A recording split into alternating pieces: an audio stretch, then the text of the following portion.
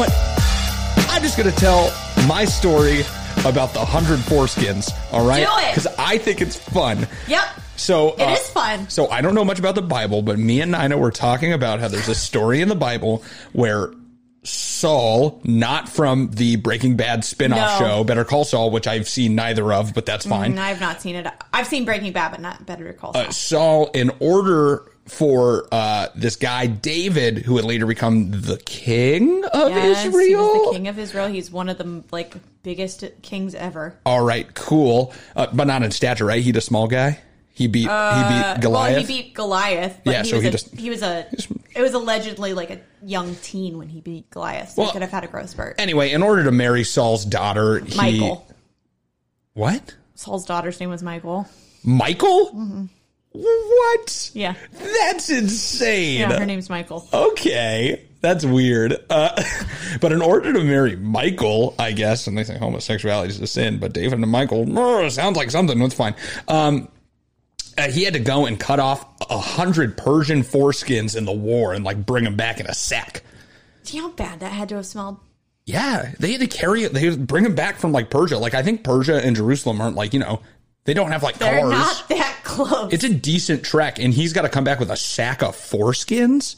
And then he had to go around to a bunch of dead soldiers, cut off all their hoodies, I want someone to love me that much. Yeah. I mean, those guys could have been 4 out of 5 of Nina's first sexual partners. Yeah. And he's just going around lopping off their foreskins. Did you know I forgot that I told that story and I was listening to the podcast the other day? You forget everything. And I was like, I can't believe I said that. I couldn't believe you said it either. That's why I left it in.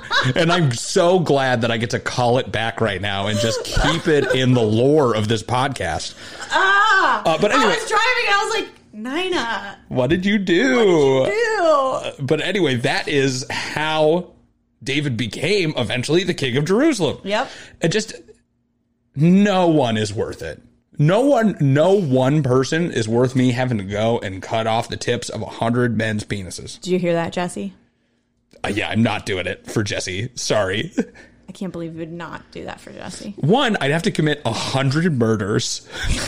So, yeah. And then 2, I'd have to desecrate the bodies afterwards. I think I'd just get a new girlfriend at that point. Oh, my God. So. This feels like the conversation we had at work about how many goats would I be worth. This was a long time ago. It's 2, right? The total ended up being figured out to be about 4.5. Okay. I'll take 4.5 goats. 4 goats and a chicken. Yeah. Yeah. Because I called my parents and asked them how many goats I would need to be exchanged for. 4.5 sounds about right. Yep. And my dad said, what's the running rate for a goat? That's a good question, Mr. Kern. And so I Googled it and I told him and he was like, 4.5. Yeah. My mom said 1,000, which I much preferred that answer. You're not worth 1,000 goats, but the intro to this podcast is worth 1,000 goats. So welcome back, everybody, to another episode of White Collars, Red Hands. I hope you really enjoyed my Bible story we listened to, because even if you're not close with the Bible, you will be close with the figure that we're talking about today. Yes. Mother Teresa. Or as you lovely put on the outline today, Mama Teresa. Yeah, Mama Teresa. Which I do like better. I wish you went by Mama Teresa. Also, how do you graduate from being a sister to a mother? You do what she did. I love the vagueness in that and how we're going to talk about it right now. Yeah.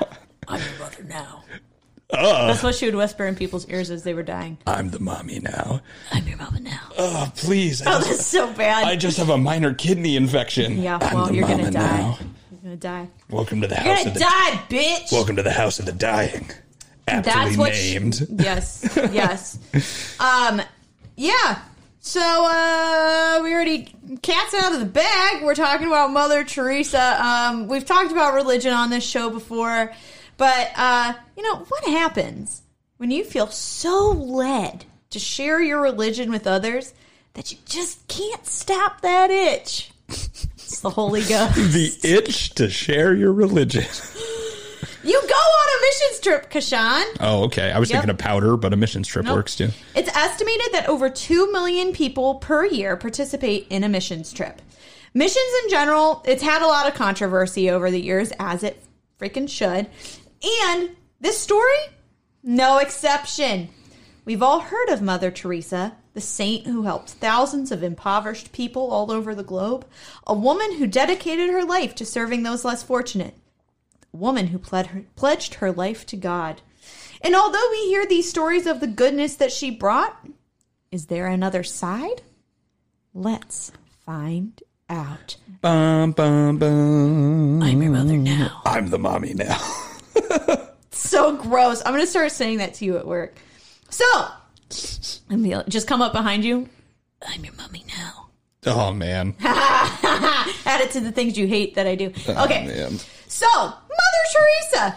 Who was she? Well, before she was a Mother Teresa, she was born on August 26, 1910, and her real name is Agnès Gange Boyajiu. Yep, that was her name. She was born in Skopje. Should have liked the pronunciation No, for that one, too. I did. Skopje? I listened to it like 4 times and then I brain dumped it. Which, at the time, this was part of the Ottoman Empire. That's old. Yeah. Well, actually, it's not that old. She was only born in 1910. Only? It lasted for a long time, but like when you think about the Ottoman Empire, you think it ended like... Way longer than that. Yeah. When I found that out, I was like, wow, really? It's only been like out of here for 100 years? Apparently. So anyways, it was part of the Ottoman Empire when she was born. Now it's the capital of North Macedonia, which is not India. I thought this woman was born in India. Oh, Lies. I think it's close to India, though, right? No, it's not close to India. It's like above Greece. What? Yeah. It's kind of close. Not that close. Because it's like Italy, and then I guess it is on the other side of the Middle East, right? Because then you have the Middle East, and then India's over here. You're bad at geography, and I forget, so I don't know. Wow. But she lived there. Like she lived there for 18 years, and then she moved to Ireland. And then after she moved to Ireland, she then went to India, where she lived most of her life. It is noted that Mother Teresa, she was deeply devoted to religion from her early age. Like, she fucking loved Catholicism. She really got off on it. And it's said that by age 12, she committed herself to a religious life. I have a lot of issues with this for multiple reasons.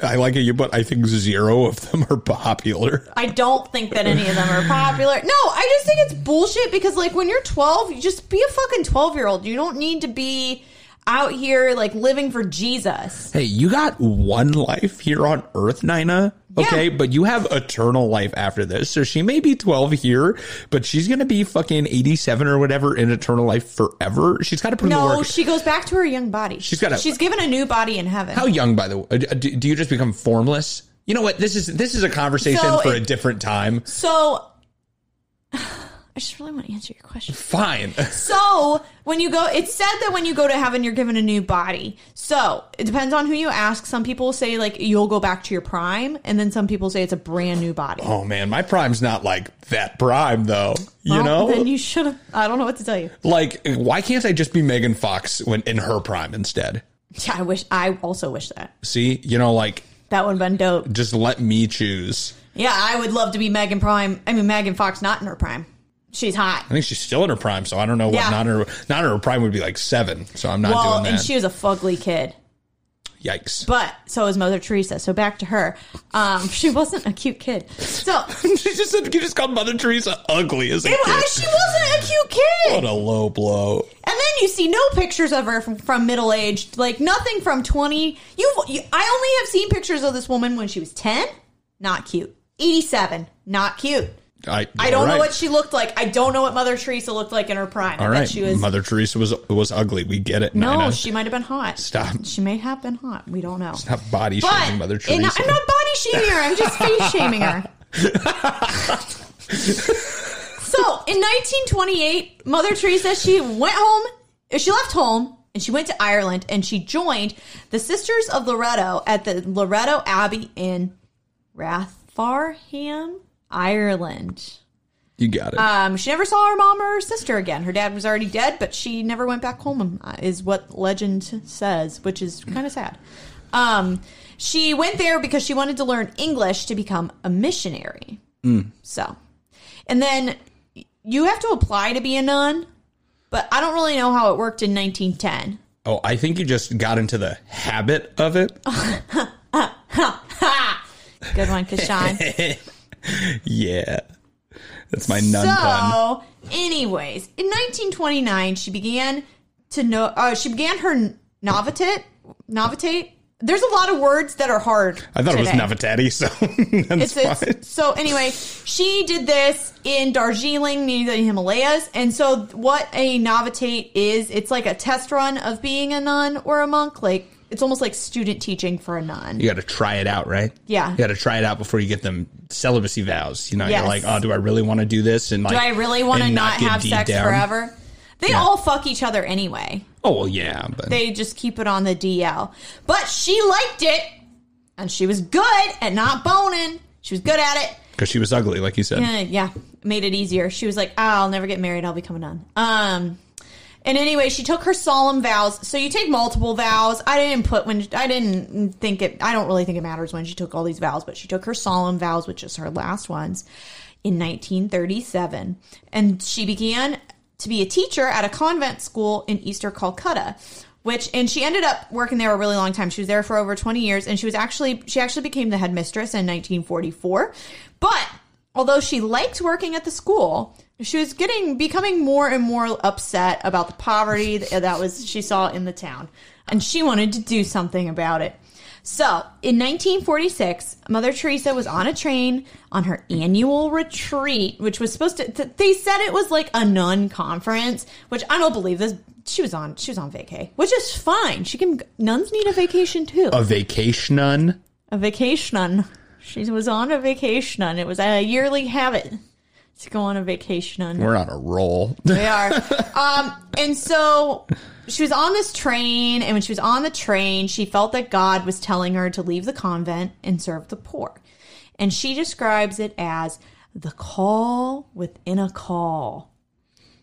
Confusing. Which, okay, so for our listeners who are not religious, this is very similar to what I have heard people say or what I know of missionaries in the Christian church. I know that Christians and Catholics kind of believe the same thing, but this is very popular in evangelical Christianity.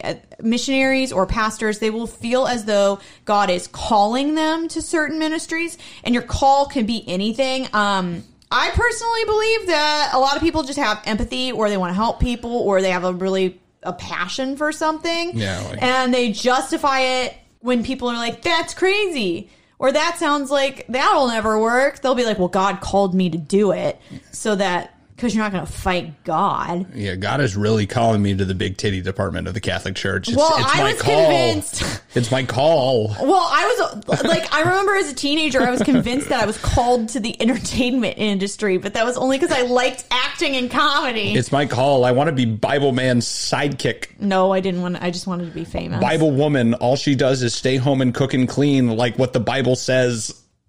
It's not what I wanted to do. Also, I hate Bible Man. Of course. It's so boring. He talked about Bible Man already. I know. But anyway, Mother Teresa went out and she started helping the poor. She ended up adopting Indian citizenship, and she also received basic medical training at Holy Family Hospital. Now, I don't know how good this basic medical training was. Okay? They told her how to, like, wrap gauze. They're like, this is how you wrap gauze. This is how you... It's like put Neosporin on a wound. It's got to be like first aid certification, which is what I took, right? Yeah. I mean, it can't be too much more than that. And this was also like the 40s. Oh, yeah. So it's like for a woman in India, I don't know how good this training was. They're still kind of around the time where it's like, cut it off. Yeah. So low key. Yeah. Antibiotics were in like the 50s. So this is really like, I don't know, cut it off. So anyway, during this time, she is serving the poor. She ended up founded a school, and she and a group of young women helped the poor and the hungry in Kolkata, which is close to West Bengal. So Kolkata and Calcutta are different? No, they're the same.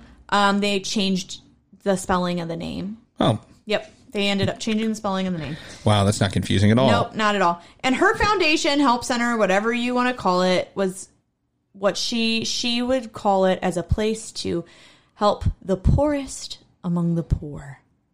All right. And the name of this ended up being the Missionaries of Charity, which is now all over the world. Mm-hmm. I did not know this until we read about when we started the podcast. I Googled it, and there's like 3 in Chicago. So didn't even know that. Oh, and disclaimer, we're not only just shitting on Mother Teresa, we're really just like shitting on the Catholic Church, which is the rich part of this. Yeah, so you're obviously probably thinking like, oh, Mother Teresa wasn't rich, and we get that. We totally get that. This is more, and what we're going to get into is about the crimes of the Catholic Church in this instance, which there are some money crimes involved, so we decided to go over it. But you guys got to understand that, and you probably know already, that the Catholic Church is an extremely wealthy organization. We already got a little glimpse of it in our Michel Sindona episodes back in season 1, where we really talk about like how they make money, what they do with money, and how they're really, really sketchy with money. Yeah. So, and this is just another branch of that. Yeah. But I'm just going to give the highlights of what her charity did, because I could be here to like, we could have a like 2-hour-long episode just talking about the aid that they give. But speaking of Mother Teresa's charity empire, she helped those with AIDS and leprosy. She founded the Children's Home of the Immaculate Heart. Other houses associated with her charity opened around the world. And from the outside, it seemed like, oh, wow, this little nice nun. She devoted her life to help the poor. But there was some devious shit that happened.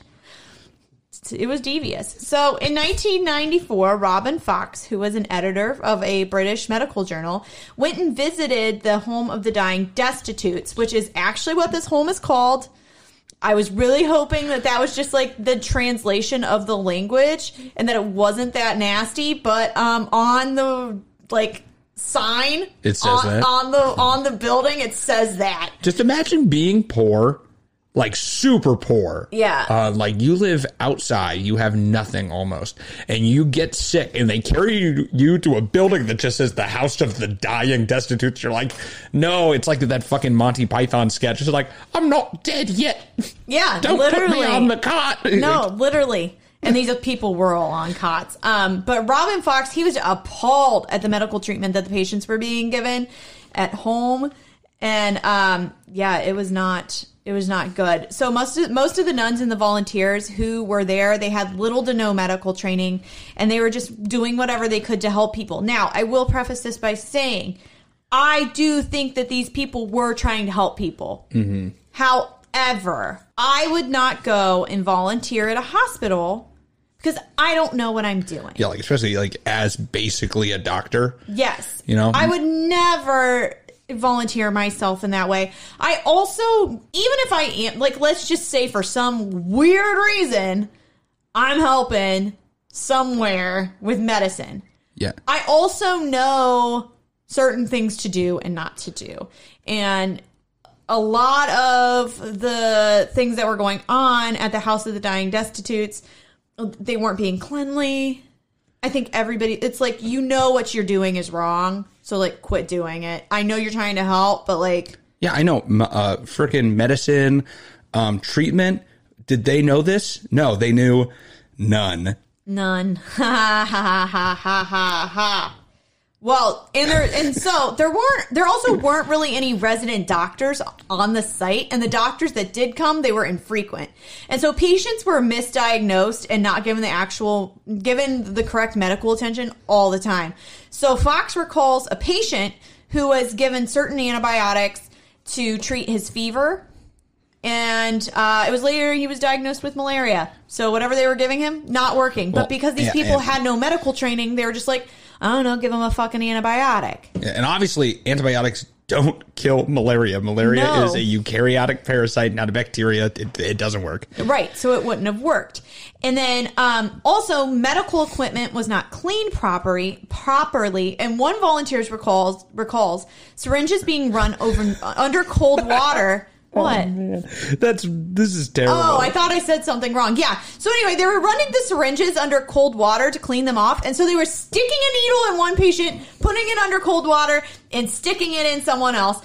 And when they were told, like, hey, why are you doing that? Like, why don't you at least boil the water to, like, clean this shit? Yeah. They were like, oh, it doesn't matter. Yeah, because even in, like, microbiology labs, like when I was taking them in college, you just, like, lit up a Bunsen burner, and you would just, that's how you would sterilize, like, bacterial loops. You would just, like, stick them in the fire and pull them out, and then rinse it off with water. You could literally just do that. Yeah, but they weren't doing that.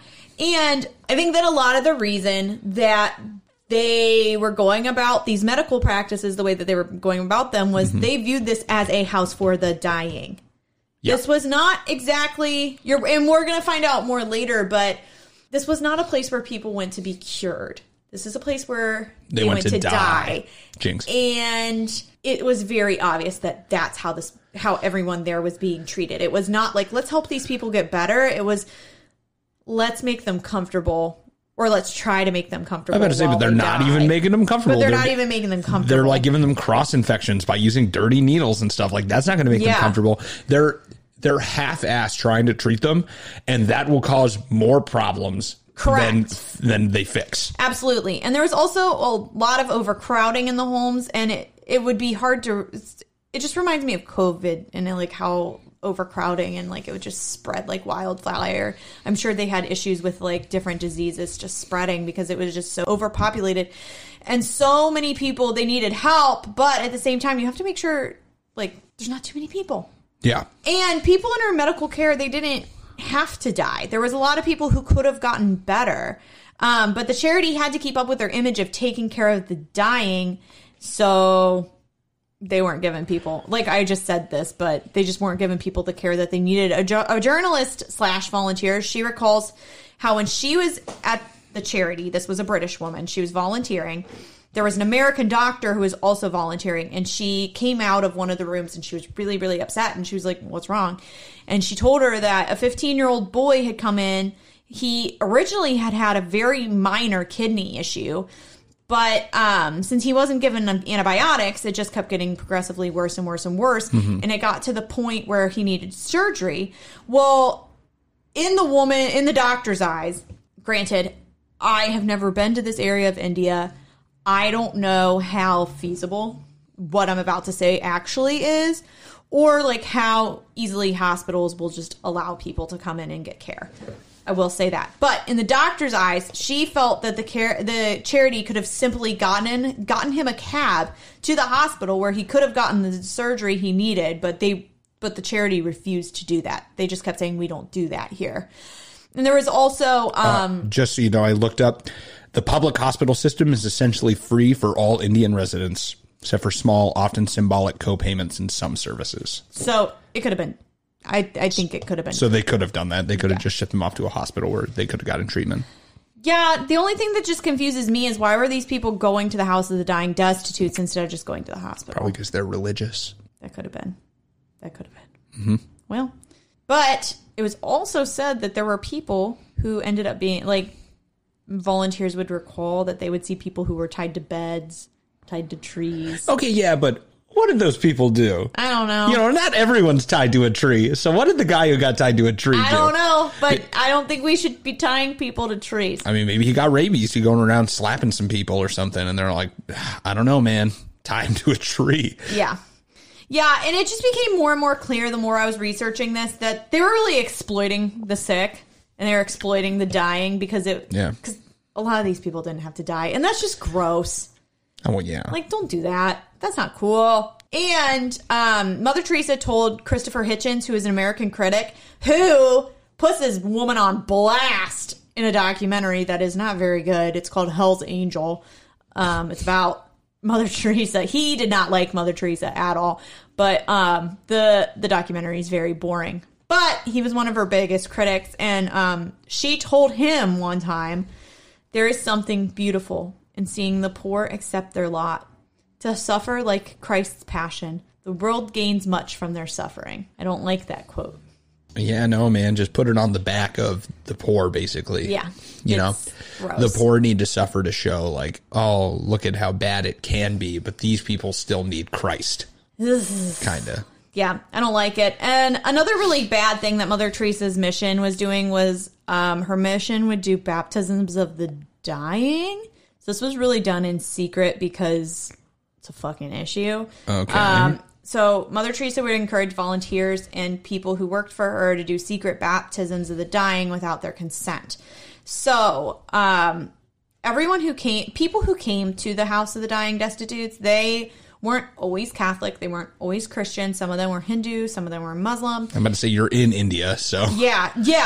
The two largest like religious populations, I'm pretty sure, are Hindu and Islamic. Yes, so exactly. So what they would do was they would be like taking care of these people, and it would look like they were just like patting their head with a cold cloth, but really like they were muttering something that was baptizing them, and so that if they died, they could go to heaven.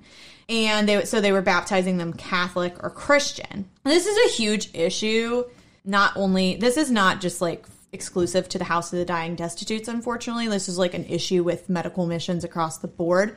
Not all, but a lot of medical missionaries will go to other countries and they will only help people who are sick and dying if they allow them to pray with them, which is just so shitty. Yeah, they're like gatekeeping your life, basically. Yeah, and like Jesus would not like that. Okay? First of all, Jesus would not be on board with that. I had a roommate. He wouldn't like that. No, I know. I just think it's a really weird quote that I never thought we would say in this podcast. Yeah, I know. Jesus wouldn't like that. No, he wouldn't. But here we are. No, but I had an old roommate in college. She went with our school, so our school was Christian affiliated. And she went on a missions trip she went on a medical, I'm just going to call it a missions trip. I don't know what it was actually called. I don't think the word missions trip was used. But they went to Haiti to help people.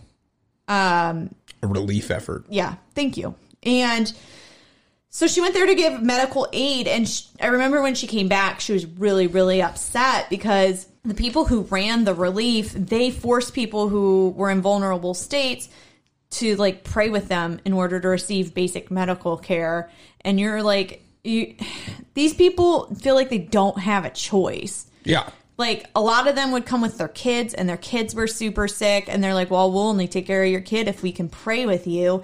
And it's like, well, then how, like, what else are they supposed to do? Say no?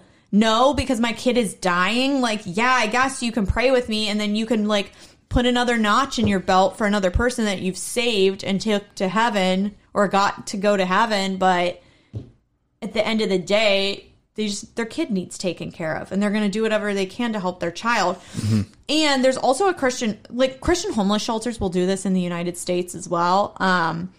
So in Akron, where I'm from, there's a homeless shelter that will only allow people to stay there if they go to the church services.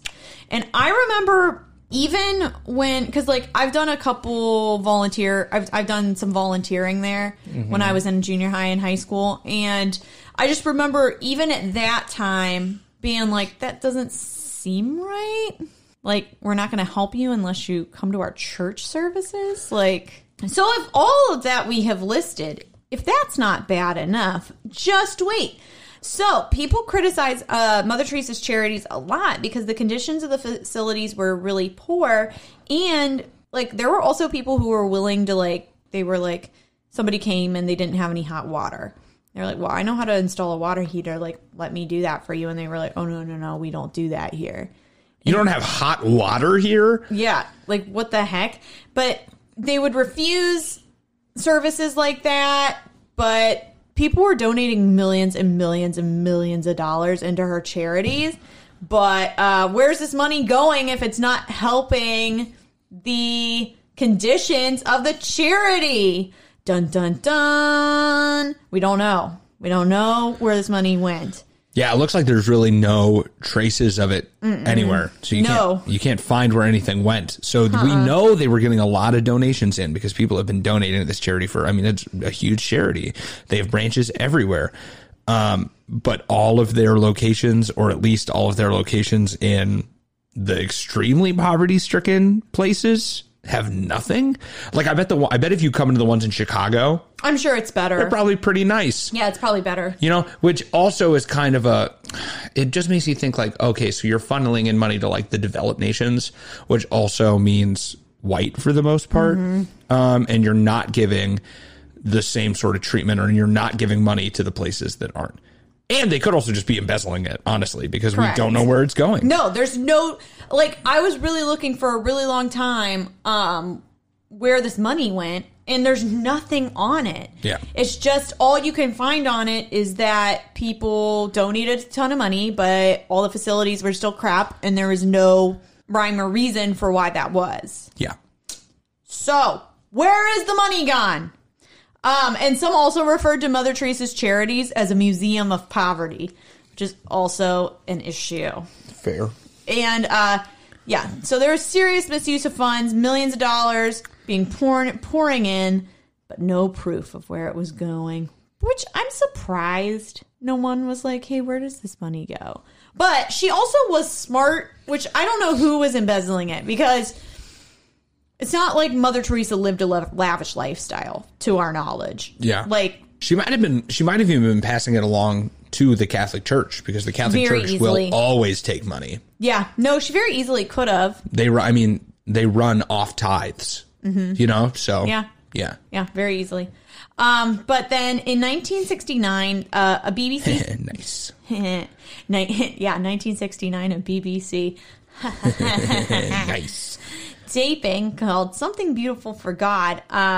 This was an episode that captured the good work of Mother Teresa, and the world was able to see her good works. And she was recognized as a living saint. This was before she was made into a saint, but people were like, oh my God, she's a saint. And it made the world view her in a positive light. And so this was really instrumental in how we think of Mother Teresa today. Because honestly, if you go up to anybody on the street and they're like, what do you think of Mother Teresa? I'm going to say the majority of the population isn't going to have a bad thing to say about her. She's sanctified. She's a literal saint. And I would assume that she's probably the last saint inducted. She's got to be one of the last. Yeah. I don't know how often they do that. Google it. Yeah, okay. Last person to become a saint. Well, because she was made a saint in 2017, which we'll talk about later. The 899 saints canonized by Pope Francis from 2013 to now? What? 899? So, yeah, oh my God. I guess 800? So this happens a lot, I guess. Margaret of Città di Castello was an Italian Roman Catholic all the way back in the 1300s that was established as a saint, like in April, like a week ago.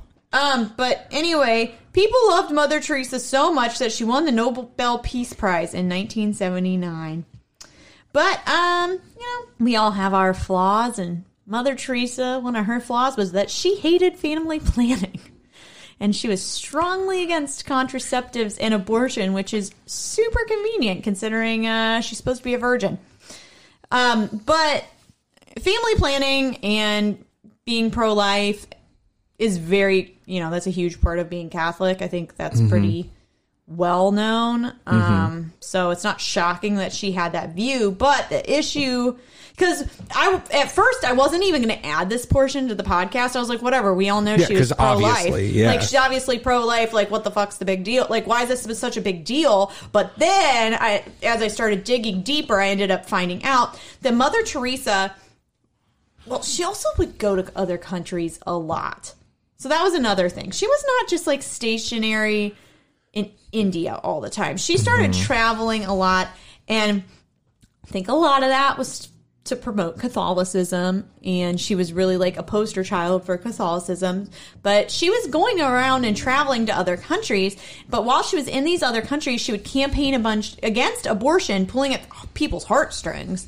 Like, there was one thing that I watched in, she was in Ireland giving a speech, and she was just like talking about abortion and how we shouldn't have abortion. And I was like, well, I mean, listen, if I'm already Catholic, or if I'm on the fence, like, maybe I shouldn't be, like, am I pro-life? Am I not? How do I feel about this? Yeah, you're probably you're probably preaching to the choir at that point. Yeah. Oh, no, you are.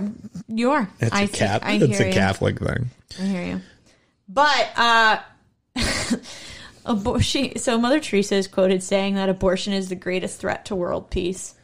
And I thought I was dramatic, but that's really dramatic. Right. It's not the atomic bomb, Mother Teresa. It's abortion, for sure. All of our wars actually were fought over abortion, not like oil or communism. Abortion is what it was. Well, Jessa Duggar from 19 Kids and Counting said that abortion is the second Holocaust or something. Cool. Yeah. So talking about trauma around abortion. But in 1988, Mother Teresa went to London to advocate for the homeless. But while she was there, she met with Margaret Thatcher and tried to convince her to support a bill limiting abortion. So clearly, she was being used as a political puppet. Mm-hmm. And the right, I don't think it's called the right. In England, I don't think it's called the right. But the conservative parties were definitely using her to their advantage. And she also received a lot of criticism because Mother Teresa got a lot of different awards during her life from a lot of different countries. Mm-hmm. She is well laureled. Yes, and she received a lot of criticism for accepting an award from Ronald Reagan because at the time he had like paid off military militias to like kill a bunch of people in Central America. And that was literally happening when she was receiving that award. And a lot of people were like, "You're so pro-life, but you're gonna." You can't take any award right from any political figure if you're gonna be like that. Well, that's also what I thought too, because it's just hard. Every political figure has been involved in war and killing people, right? Because countries kill people. They do that. Yes. Which I see both sides of the coin on this one. Yeah. I do. I mean, you probably just shouldn't be involved in politics at all. Well, right. But and that's what she would try to say. She'd be like, "I'm not political." And I was like, "Bitch, yes, you are." Like, you're accepting the award, you're a little political. You're a little bit political. Saying no to everyone would be, instead of saying yes to everyone, that would be the better route, probably. Exactly. And Mother Teresa said that she did, like I just said, she said she didn't get involved with politics, but then she toured Central America, specifically Guatemala, where all the, where Ronald Reagan was blowing everybody up, and she was like, "I don't know, the parts I went to were nice." Man, all this is very nice. Yeah. I didn't see one little child get blown up the whole time I was here. Is that what she sounds like? I guess. That's not what I heard. I like your Mother Teresa impression. That's Mother Teresa. I don't understand why everyone's so upset at me, but they can thank some Ronald Reagan. I love him in his acting in that movie with the monkey. I haven't seen that movie. Yeah, he acted in a movie where a monkey was his sidekick. That's all I know. I don't remember the name of the movie. I have actually never seen a Ronald Reagan movie, nor will I ever. Not many people have. But she also accepted an award from Baby Doc Duvalier, which he is a horrible Haitian leader. His name was Baby Doc? Well, that's what he was called. I don't remember. Okay. But his nickname was Baby Doc. But he was a horrible Haitian leader, and she, like, praised his efforts with the poor in Haiti, but really he, like, kept his entire country in poverty and really, like, was totalitarian dictator, really. And man, I gotta say, he lived a life of luxury, and his people were just. I love the way Baby Doc treats his poor. He's got a lot of them for our charities to treat. Yeah, treat in quotation marks. Of course. Exactly, and yeah, but Haiti is also basically run by the Catholic Church, so it's not super surprising that she had this viewpoint, but. That's another. I feel like you could do an entire podcast just on the relationship of Baby Doc Duvalier and Mother Teresa, and we don't have time for that. Mm-hmm. But another person that she had a good relationship with, which was concerning, was Charles Keating. He and Mother Teresa were really tight. He was a multi-millionaire tycoon. But he was another white-collar criminal. He had one of the biggest white-collar crimes that happened in the 80s. We'll do a podcast on him sometime. Mm-hmm. But, yeah, her and him were tight. And for someone who was just, like, such an advocate for the poor and so incredibly pro-life, she really picked and chose when she was and wasn't for her own gain. It just seemed like... I mean, yeah. Yeah. I think everyone would do that, but, like, the fact to do it when you're also, like... You're supposedly the most pure person ever that's like alive right now. Yeah. So it's just a little, it's like, okay, cool. But, all good things, they come to an end. So in 1983, Mother Teresa suffered a heart attack when she was visiting the Pope in Rome. And then this woman had a lot of heart problems. I'll just say that right out the bat. Shouldn't have been eating so much sausage. I guess, but she ended up suffering another heart attack in 1989, and then she got a pacemaker, which she also... So... What is that eye roll for? People criticized her for getting a pacemaker because they were like, you are getting all these nice medical treatments, but then you just, like, let people die in your charity. And I'm like... If they're going to offer her a pacemaker, like... What's she just going to do? Die? Like, I guess was what they wanted her to do. I don't really know, but I get what people are saying. Yeah. Like, I just think the criticisms are separate, though. I think that's what you're trying to get to. It's like, yes, they're not related, you know, like, they're kind of related, but, like, come on. Yeah, like, I do and I don't. It's just like, let the woman have a pacemaker. And then in 1991, she ended up getting pneumonia while she was in Mexico. Ooh. She got pneumonia in Mexico? Yeah. That really is New Mexico. Haha. Took me a minute. And her pneumonia ended up causing more heart problems. Lol. Unfortunately. And this might have been, I don't know why I wrote this. This may have been a sign to die, but she didn't. Just like, I don't know why. Man, she could have given up, man. She could have tapped out right there, but guess what? She didn't die. She came in. She had her She's tag like the team partner. Queen of England. She had her tag team partner coming from outside the ring. Tagged her, tapped. With a chair, bam, kicked that heart disease in the ass. She got back up. Well, in 1996, she ended up falling and she broke her collarbone. And then falls and breaks her collarbone. And then 4 months later, she got malaria and heart failure. Malaria, give her some antibiotics. Yep, give her that antibiotic. And then this is just ridiculous, but there was an archbishop who was like, I think a demon's trying to get her. So he ordered a priest to do an exorcism on her, which she said, do it.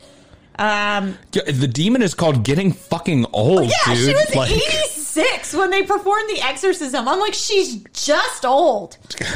She fell and broke a collarbone and got like pneumonia. Like, yeah, she's old. She gets sick. Like, it's a demon. All right. I would hate to be... I feel like going through an exorcism would just be so emotionally draining. For you, I'd probably sit there and be like, all right. I don't know. I don't know how it works. I don't know. Someone just goes like, blah, I've and, like, never watched an exorcism. Touches you with the fucking cross or some shit. I don't know. I don't know what it's like either. I've only seen The Exorcist, and I fall asleep during the first half every single time. Why is it that boring? At the beginning. I was watching it late at night, too, and I put it on, and then I fall asleep. I don't think I've ever seen The Exorcist. I'm afraid of that stuff. But anyway, long story short, she died on September 5th. What an unceremonious transition, but yeah. She ended up dying on September 5th, 1997, at the age of 87. And at the time of her death, Mother Teresa had 517 missions in 100 countries around the world. I think it might be more today. But, you know, after her death, she's really remembered quite fondly. You know, very few people have negative things to say about her. People remember her as a saint. I texted a lot of people while I was writing this and was like, did you know Mother Teresa was a scumbag? And most people said no, they didn't know that.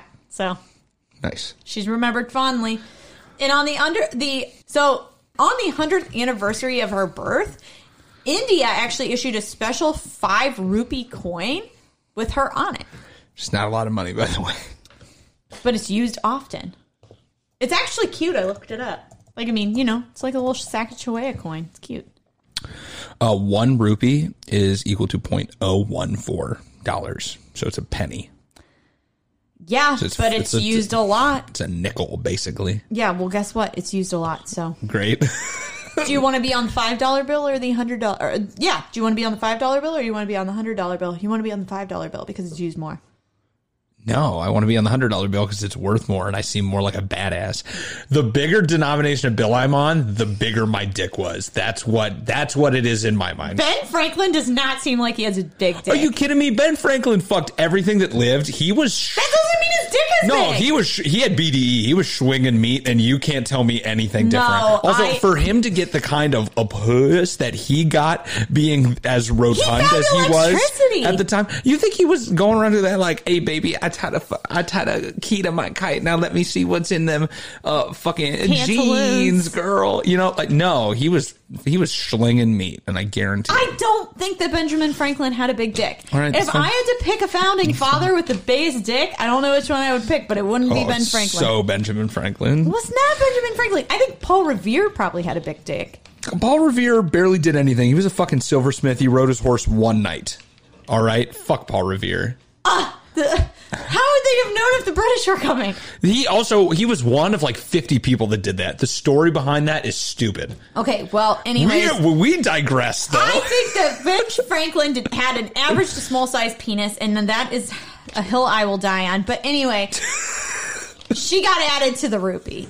And 2 years after she died, the Pope began the process of... I don't know how to pronounce any of these things. Canonization? Oh, I thought Yes. you were looking for that word. Canonization. Yeah, well, he started that process to make her a saint, which usually you have to wait 5 years for that to start after you die. But he jump-started it. Sure jump-started it.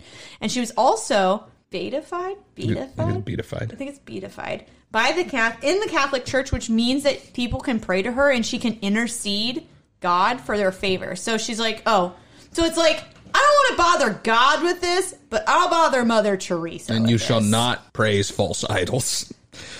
This is only in the Catholic Church. We don't do this in the Christian Church. This seems like a very... It's very normal to pray to saints in the Catholic Church. We don't do it. It just seems like maybe might be against the rules. Well, and I don't even know the rules that well, but I'm still kind of like, I don't know. I also think that it's strange, but it's popular. It's popular. I'm just telling you. Not fair. But anyways, so I could be like, hey, Mother Teresa, can you help my cancer go away? And then if she wanted to, she could make my cancer go away. And that's how that works. So anyway, it's not real. Like, it's not real, but people believe it. So whatever. But in order to become a saint, here's the 5 steps it takes to become a saint. All right, for all of you at home wanting to become a saint, here's all you have to do. I'm going to give you my 5-step saint plan right now. Number 1. Typically wait 5 years till after you die. She was an exception. 2, be a servant of God. 3, show proof of a heroic virtue.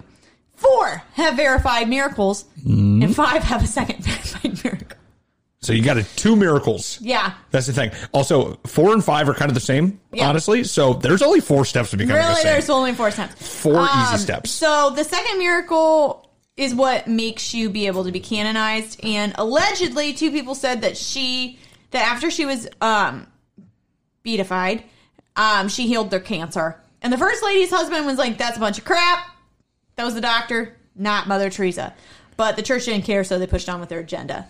And as of September 4th, 2016, Mother Teresa became a saint in the Catholic Church, which was in our lifetime, which is kind of... Well, there's been 900 in the past 8 years. It's not that special. Canonized now, though, so now I'm just like, It's not that big of a deal. But there were some after-death scandals at her little charity. Ooh. Yeah, this actually is really bad. Spill the tea. I actually forgot about this until I started researching this, and then I was like, oh, shit, this was bad. So in 2015, a human trafficking scandal came to light, and it appeared that 4 children that they knew of who had come to the charity were sold for whatever reason. Like, they were in the orphanage for whatever reason. So they were in an orphanage? Well, some of them were in the orphanage. So some of them were in the orphanage. Okay. But then some of them were not in the orphanage.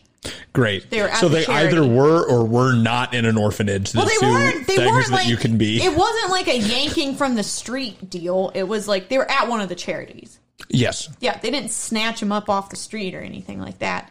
But they were sold to different families, and not for very much money, for like $2,000. It's cheaper than adopting, which is why people did it. I don't know. I feel like you can buy a kid from like a poor country for $2,000 easy, man. Nuh-uh, it's like $30,000. Oh, really? You think they'd be really wanting to get rid of them kids? No, international adoption is another whole topic, but that is also funking bad. Just I wire you $2,000. You put the kid in a crate. You send me the crate.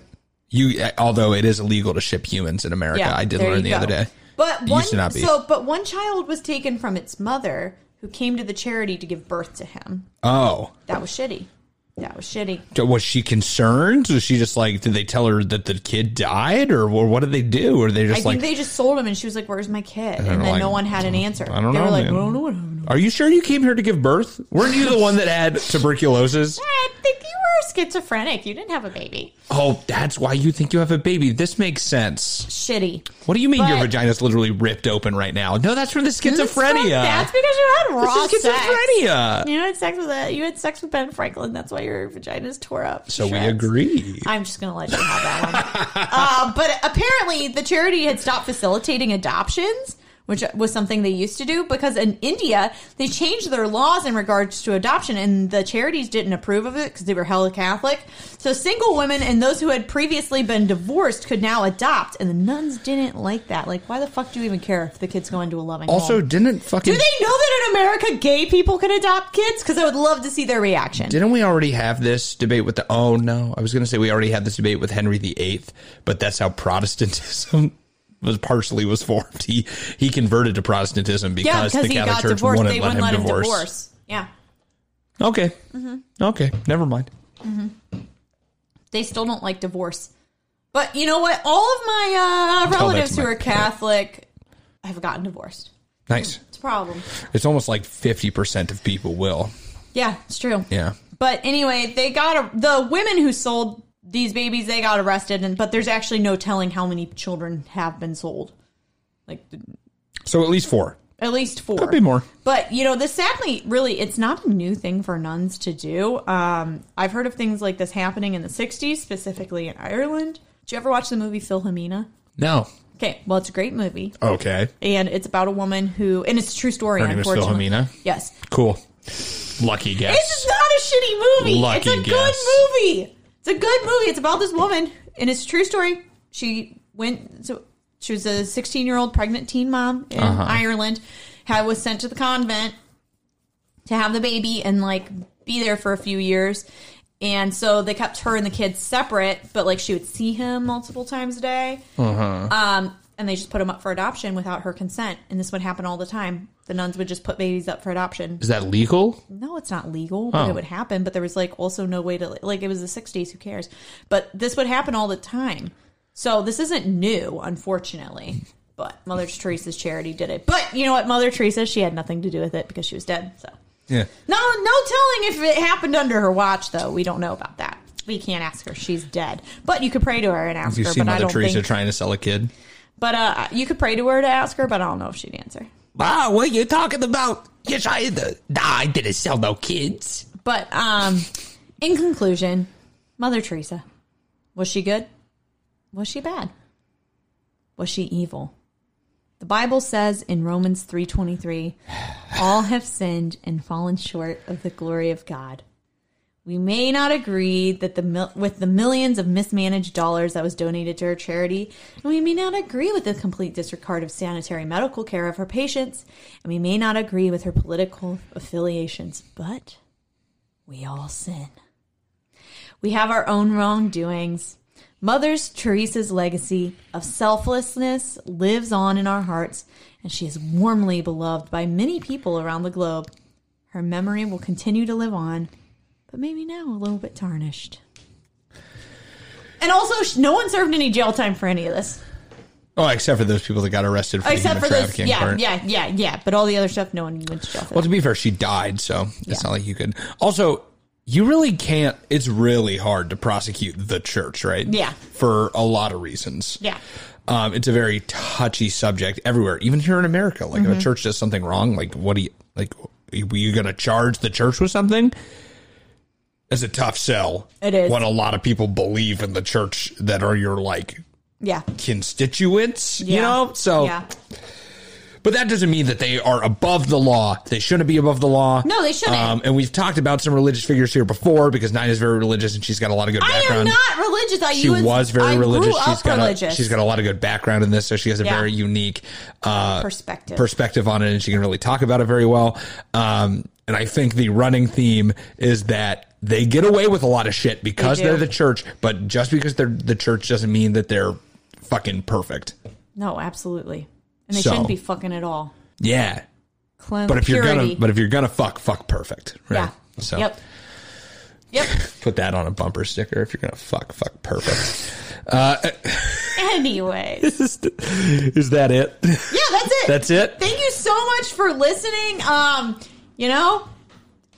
Here, do the end spiel, but I have a review. Do the end spiel. Thank you guys so much for listening again to this episode on Mother Teresa. I'm sorry for all the nun puns that I put out today. And I'm also sorry for ruining your lives. I felt I forgot to say this earlier. When I found out that Mother Teresa was low-key a scumbag, I felt the same way I did when I found out that the founding fathers cheated on their wives. I was crushed. Oh, man. Someone watched Hamilton. No, someone found out when they were 13 that they cheated on their wives in social studies class, and I was dumbfounded. Is cheating on your wife really that bad?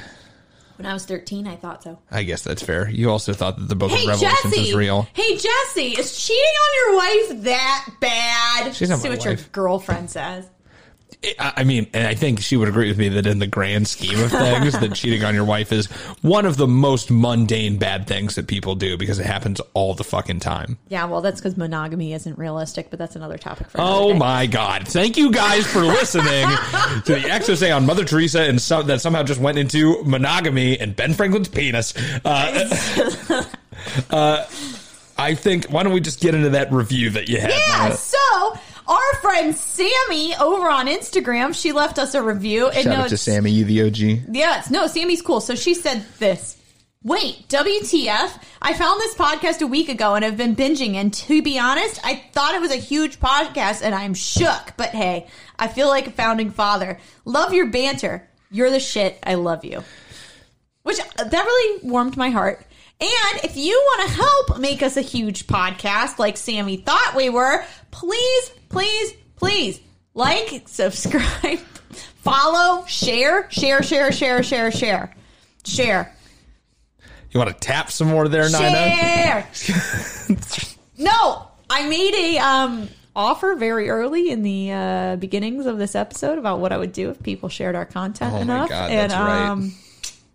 No one's come through, so I'm not going to repeat it, but... It was just the left, right? Mm-hmm. Okay, that's all we'll say, but I just wanted to know. Yep.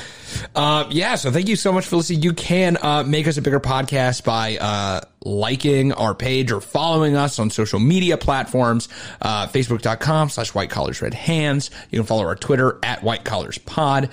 You can follow our Instagram @whitecollars_redhands. You can shoot us an email with either a suggestion or just talk to us, ask us a question. We'd love to answer. I don't do anything.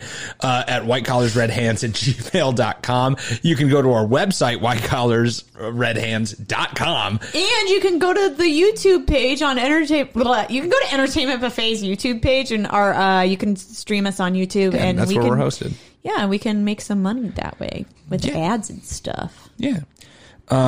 So also you could go by, leave a review. Our analytics show that 80% of you right now are listening on iTunes, and iTunes does have a review system. So if you wouldn't mind going on, leaving us a review, we love a 5-star review, but we will take an honest review as long as you leave something down there written about how we can improve and maybe what you liked too. Give us a little good with the bad, huh? Wouldn't that be nice? Constructive criticism. Exactly. And I think that's all I have. So that's all I've got. So for the 5th time, I think, in this outro, thank you so much for listening. And we'll see you on another episode of White Collars, Red Hands.